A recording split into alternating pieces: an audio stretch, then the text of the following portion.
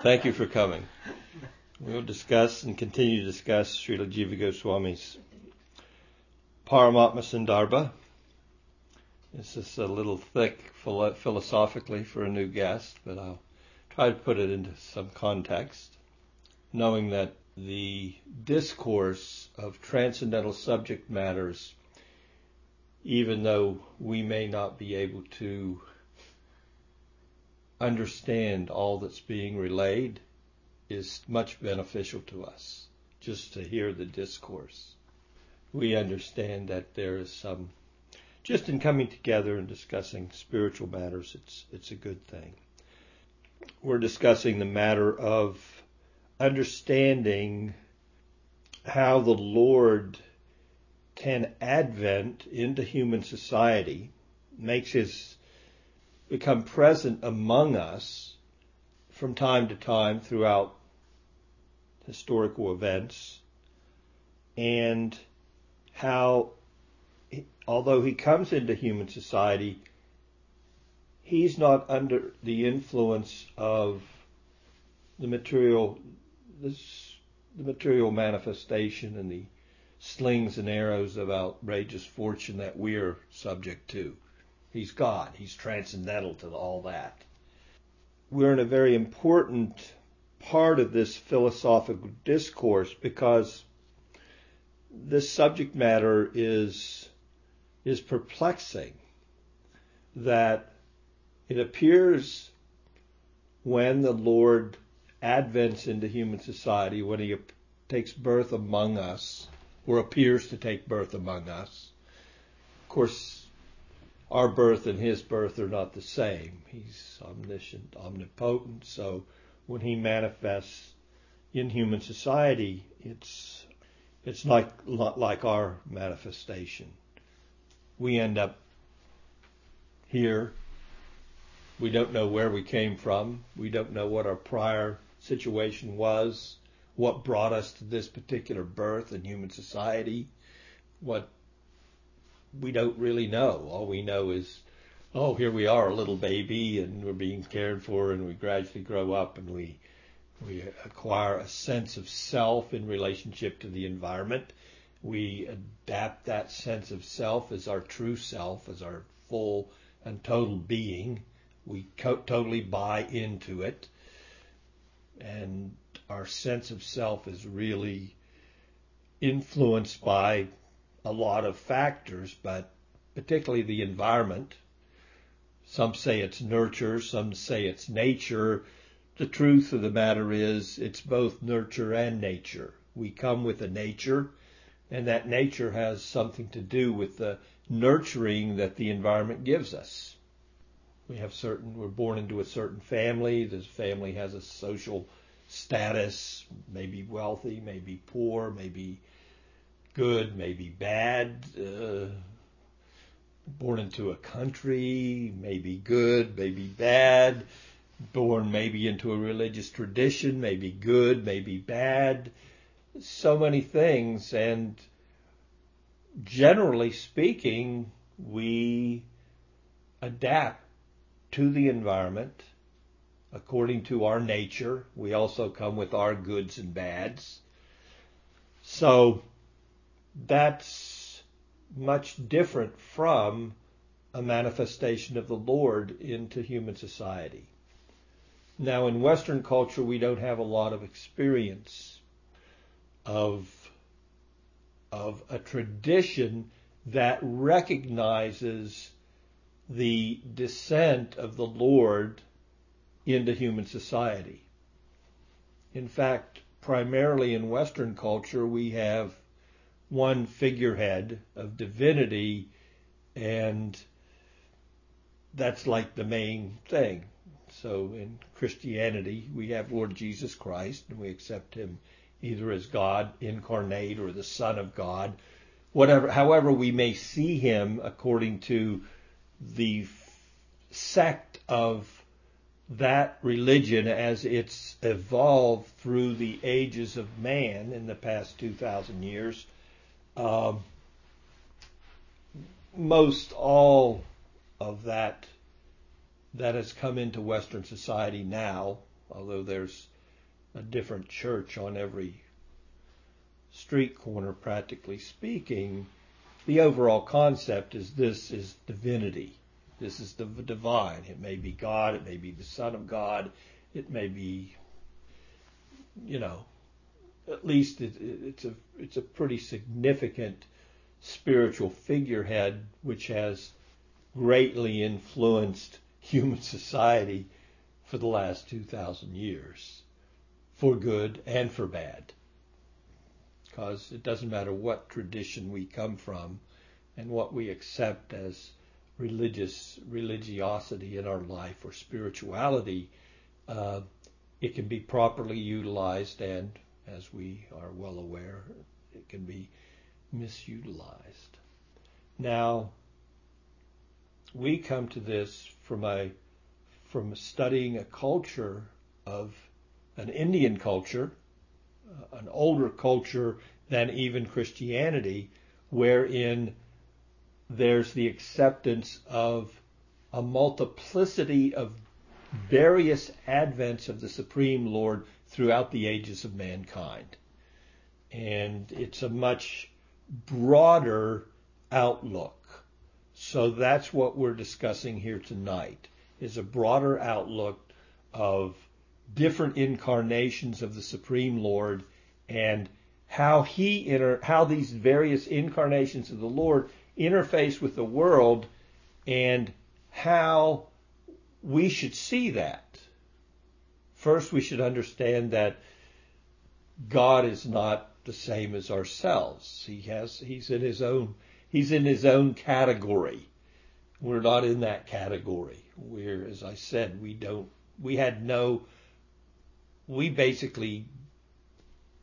didn't make a determination as I'm going to come now, I'm going to accomplish this, I'm going to help humanity in this way, I'm going to nourish the spiritual growth of humanity according to the culture that's the culture of the day. So the Lord says in the Bhagavad Gita, which is the time that he came 5,000 years ago, 3,000 years before Lord Jesus Christ, he invented and he gave a lot of instructions, core instructions to his disciple, which have come through time to us today. And one of those instructions is yada yadahi dharmasya glanir bhavati bharata. Whenever and wherever there's a decline of religiosity in human society, I try to rectify the situation. Well, I'm God. I do rectify the situation. So I come again and again simply to correct when human society goes off the rails. I'll come in and I'll set them back on the rails again. Inevitably, they're going to go off the rails because that's our nature. We're in an environment that's foreign to us and we're accepting it as ourself, and the environment is not the best for our spiritual growth. So Krishna's coming again and again. Wake up. Realize your true spiritual identity. Don't get wrapped up in the temporariness of the day-to-day world around you, and make the primary objective of your life your spiritual pursuit, because that's the only thing that will endure throughout your life, and it's the only thing of significance that you take with you. You're not going to take any of the other stuff. You're not going to take your wife. You're not going to take your kids. You're not going to take your wealth. You're not going to take your strength. You're going to have to leave all that behind. So if you're going to take anything, take something of significance, and what that would be is a foothold in spiritual life and a life dedicated to spiritual progress that will be beneficial to you going forward. It's a significant life change to redirect our consciousness in a way that we can see things for what they are and see our material existence for what it isn't. And that is, it is not something that is of very much significance in the greater scheme of our eternal existence. It can take us off the rails. One human life can lead us off the rails for a while.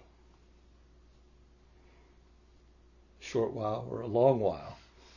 So, we're talking about here, in this part, is the Lord's coming into human society and how he's dealing with both those people that recognize the significance of spirituality in their life, recognize the significance of his manifestations into human society, and those that are not so inclined.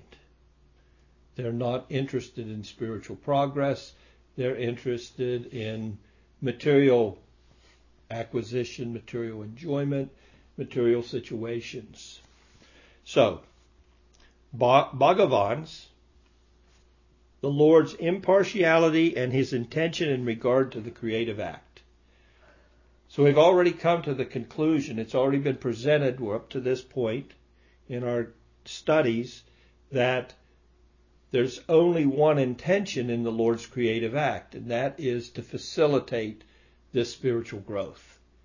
And to facilitate specifically those amongst us who are pursuing that such spiritual growth. So that's the only thing that he wants to facilitate through the whole manifestation of the material energy and through the whole cosmic display and the whole specific arrangements for all of us coming about from our prior activities, our karma. His main intent in adventing in human society is to help us work towards a position in spirituality, specifically for those people that truly have an interest, the devotees. He really, as he said in the Bhagavad Gita, as he said to Arjuna on that battlefield, Yada yada hi dharmasya. So, this is the real intent.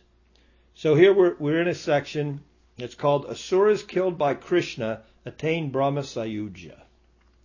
Now, personally, I've always kind of had a little bit of a difficulty in this area, because Brahma Sayuja, or merging into the effulgence of the Lord without an opportunity to have a loving relationship with him, has always been something that's like, why would you want to do that? And it's really, I've always, it's kind of a punishment. I have no interest in merging into the effulgence of God if I can't see the face of God. It wouldn't have any attraction for me. So when I hear of Brahma Sayuja, I would think, well, from my viewpoint, it's like a punishment. So that's nicely explained here. And we're just going to walk through this and unpack it a little bit this evening. So Srila Jiva Goswami writes in this 93rd Anucheta. Now this Anucheta, this is the last subsection of this section, Anucheta. So it's the last subsection, and this carries forward all the way through to, I believe, the 104th Anucheta. Because what we come into is we come into a discussion here where Parikshit's also in a quandary. He also is questioning it sure looked like when God came down and advented, he was showing favor to the devotees and he was showing disfavor to the people that weren't devotionally inclined. Well, that would show partiality on the part of God, that he's loving one son or daughter and he's showing disdain for the other one because they're not interested in their spiritual life. In fact, they're so much uninterested that they oppose the devotees of God. They might hang him on a cross and say, so sure looks like God's taking sides here, but what kind of a God takes sides? Aren't all the living entities God's offspring?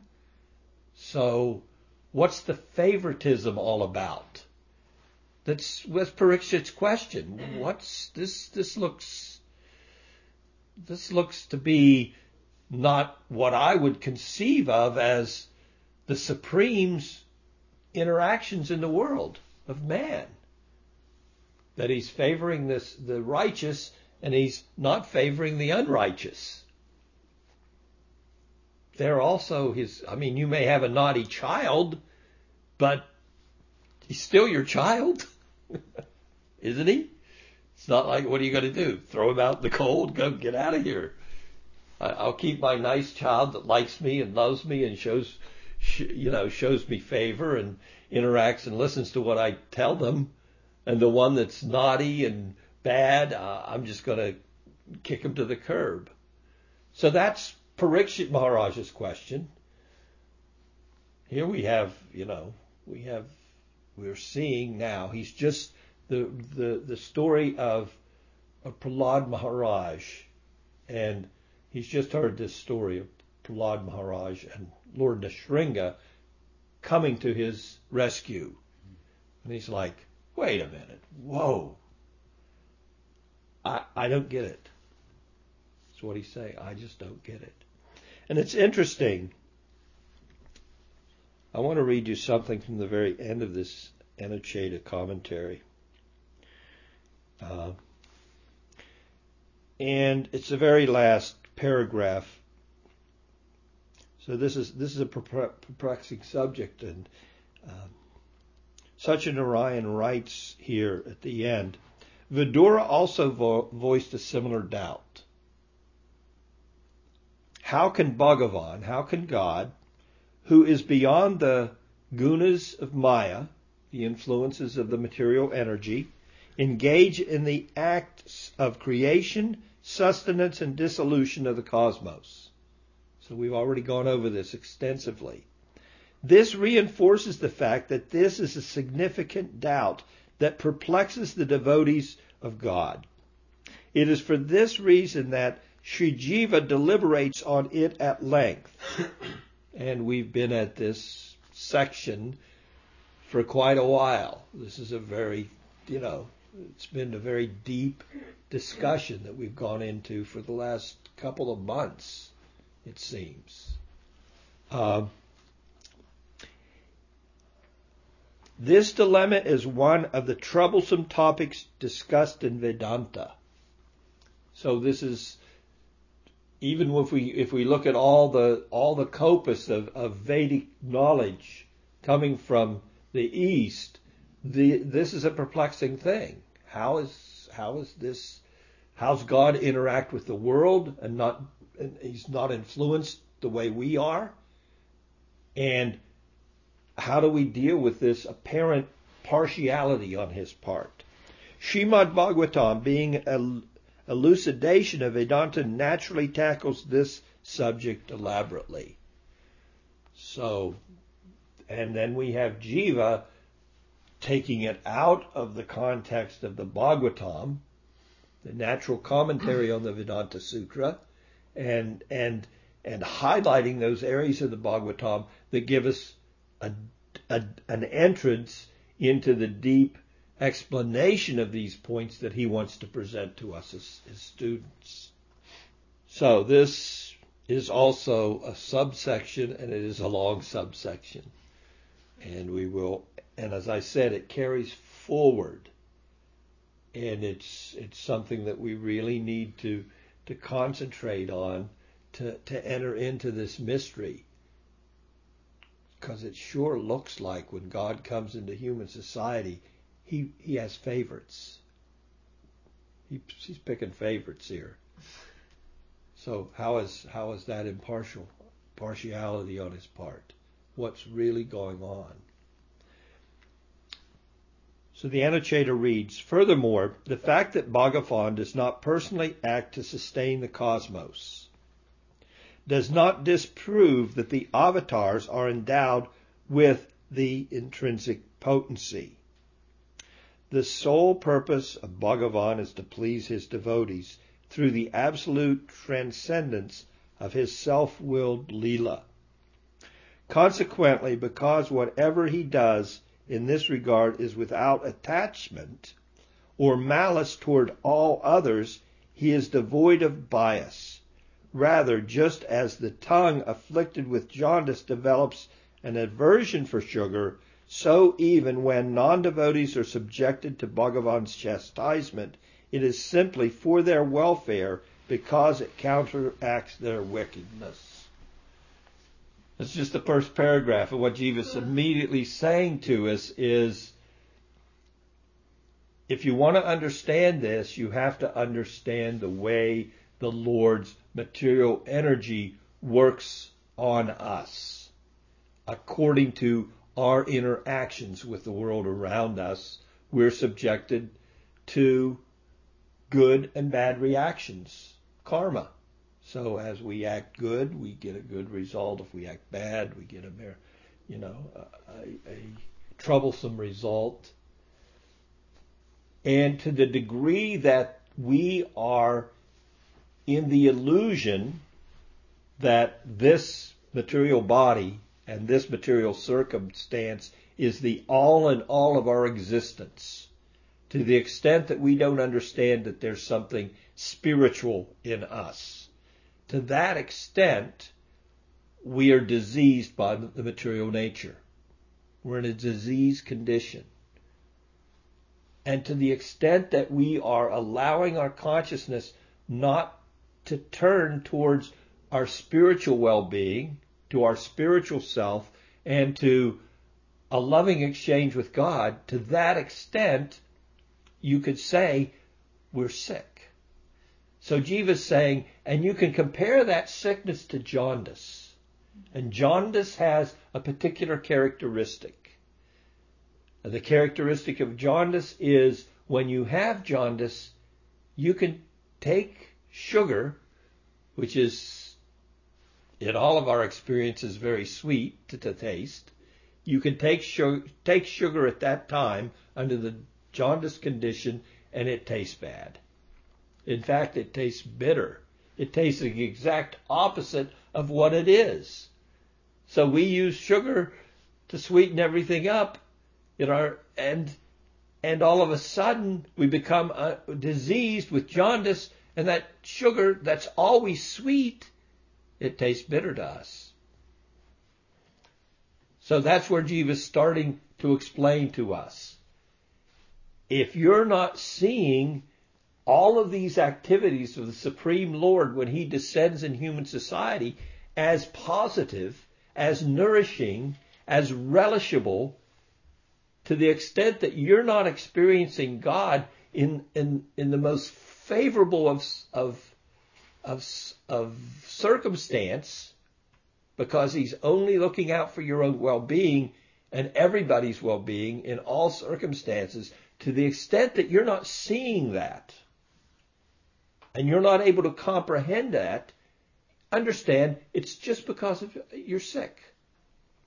The material energy has got you down. You're bedridden by Maya, basically. And even sugar doesn't taste sweet at that time. So let's start there. If you want to understand God's interactions, you have to understand that everything he does is for the betterment of everyone, including those people who oppose him and who oppose his devotees. He doesn't do anything that's not ultimately beneficial to whomever he has interaction with. And he has interaction with everyone. He's situated in everyone's heart. So, there's nothing he's doing and there's no activity that he's performing in relation to us individually or in relationship to us collectively that's not for our benefit. Start there. If you don't see that, then your consciousness is the problem. It's not that God has a problem because you're not seeing things properly.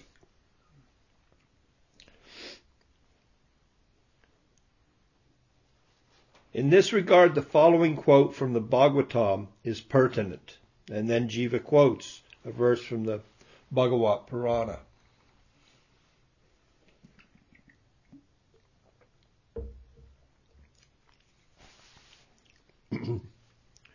It's from the 9th canto.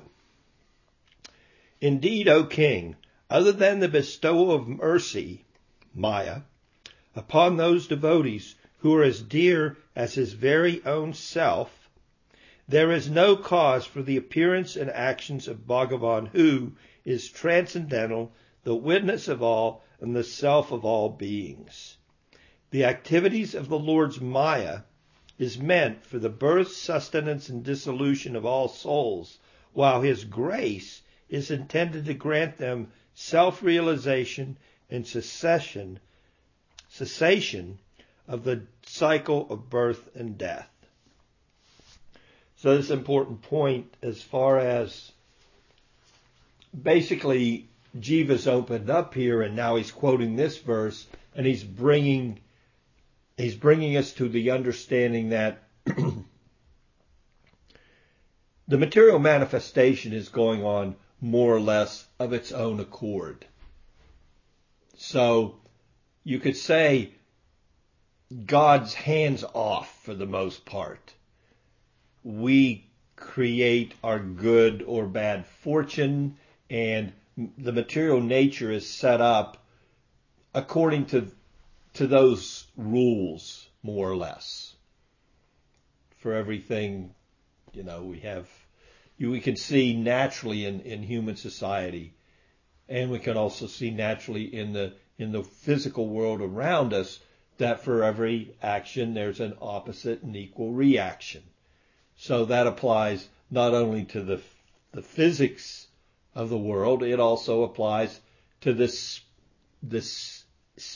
interface that we have with the world. So if we're mean, nasty, vile, vicious people, guess what the world's going to give back to us? It's going to give back to us that same energy that we put out is going to come back. If we're kind, gentle, loving, merciful, then we can expect others to treat us in the same manner. It doesn't always appear to be that way, but ultimately, if we're discriminating, we can with good discrimination even trace back why good things happen, bad things happen to good people, and good things happen to bad people. There's always something there in our background that's led to that kind of a circumstance. Now our tracing can only go back so far. We have that limitation. So sometimes we're in a quandary. What the heck? Think about it. Here we are looking to third world countries from our place on high in American society, and we're seeing third world countries and the children don't even live to be 4 or 6 months old. They're dying of starvation and dysentery and 100 other diseases. Why in that? What did they do? What kind of God allows that to happen? That would be a natural question. But as I said, we're limited. We can only get back so far, and that's as far as we can remember in this life. We can't see into our prior lives. Now, you could go to the local corner clairvoyant shop, and maybe somebody could give you some little insight there, or you could go over to India and there's shops over there with guys that look to the stars and say, this is your, astrology. You were born under a bad sign, so therefore you can only live for 6 months. So, these are things that an intelligent person will inquire into, because such inequities as that are troublesome. And certainly if we're not seeing them comprehensively, they can put God in a bad light. And that's what Jiva's shedding on our consciousness is. You need to be able to see through these things to the definitive spiritual understanding that's available to you. From Scripture, from the sadhus, from your own spiritual going in to go out, So if you can do that, then there's a lot of good prospect for you in spiritual advancement. And if you can't, then it's a fact. You're going to throw your hands in the air and say, religion makes spirituality, it doesn't make any sense to me. I can't see my way through this. I can't work we have trouble working through day-to-day mental anguish and situations that come to us. What to speak of stepping back from those and diving deeply into these kind of philosophical matters. But these are the things that do matter to us. Because the day-to-day stuff, it's here today and gone tomorrow. Week to week, month to month, boyhood to youth, to middle age, to old age, to all that stuff, it comes and goes. It's going to come and go, but this stuff will endure. This stuff will carry us. This knowledge is never lost. We have that much faith in Scripture and those people that have a deeper understanding than we ourselves may have.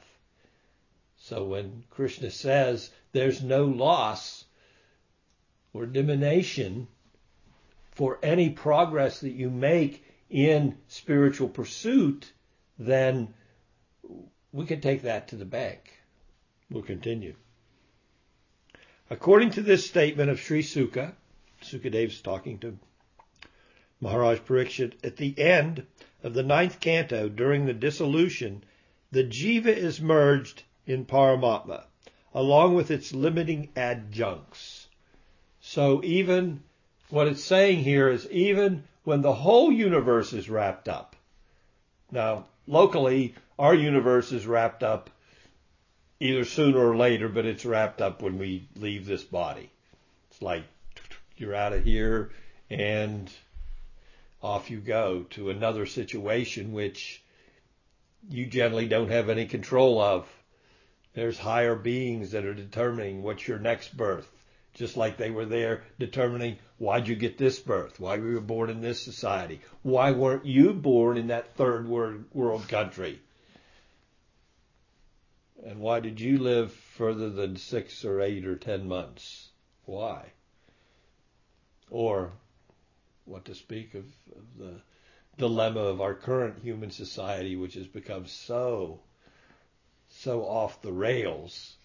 And we need Krishna to come, yada, because, sometimes the child doesn't even make it out of the womb. What kind of a life is that? So you don't even get to breathe your first breath, and they've already your life's already been taken away from you due to some circumstance.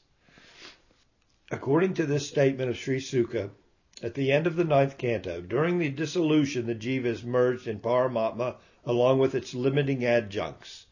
So we take our karma with us, that's what upadi means, limiting adjunct. Wherever whatever hang-ups we have, and whatever reactions we have to the way we're hung up in the material world and how we reacted to those things, those go with us from one body to the next. And hence, there is no possibility of engaging in meritorious action. When the universe is wrapped up, we're in a state of suspension. We'd have no body to perform acts through, so we're just sitting there until the universe comes around again. Consequently, at the beginning of a new creation cycle, Paramatma blesses the jiva by generating its adjunctive body. Our body full of adjuncts comes again. Paramatma blesses the jiva by generating its adjunctive body so that it can perform pious acts. This conclusion is in conformity with Sridhar Swami's commentary on these verses. The following statement is also relevant on the topic at hand. Another quote. This one from the 10th canto of the Bhagavatam. You, O Lord of the universe, have descended on earth with your plenary manifestation in order to protect the virtuous and chastise the wicked.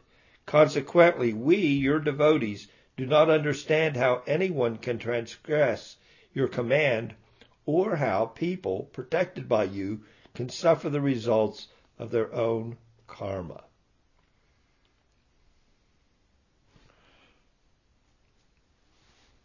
Sridhar Swami's comments on these prayers of Sri Krishna offered by the kings imprisoned by Jarasandha. Even though you have descended to protect the virtuous, we are suffering. We're the kings. What'd we do wrong? We're good to our subjects. And all of a sudden, along comes this guy who's stronger than us. He's a bigger king. He's got a bigger army. He's got more talents. And he puts us all in prison. So he's gathered up all the kings and put us in prison. We didn't do anything to deserve this, did we? That's what their prayer to Lord Krishna is. What's going on here? And here's this guy. The prayer goes on. Why is that? Meanwhile, others like Jarasandha, who locked them all up, or actually they were locked up by somebody else who I can't remember. Balmasura. But they point out Jarasandha, who's another king, and he wasn't locked up, are disobeying even your own order. So here's another king that is not godly, that doesn't even accept that there is a God, and if there is, he wants to fight with him. So he's your enemy. He's an enemy of the saintly. He's an enemy of God. But he's out free, running free.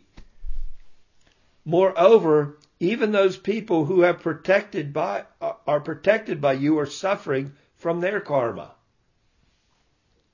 All this we do not understand.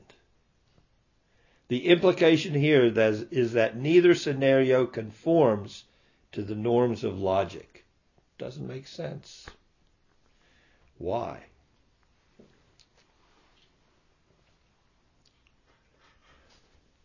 According to this comment, although Bhagavan's Leela is independent, the Lord comes and he does as he pleases, not like us. It is only Maya, the performer of unaccomplished tasks, which impels and arranges for the activities of the Devas and the Asuras. It is because of her that the specific actions of the Jivas who are endeavoring separately according to their own karma occur, being synchronized with their corresponding auspicious and inauspicious omens.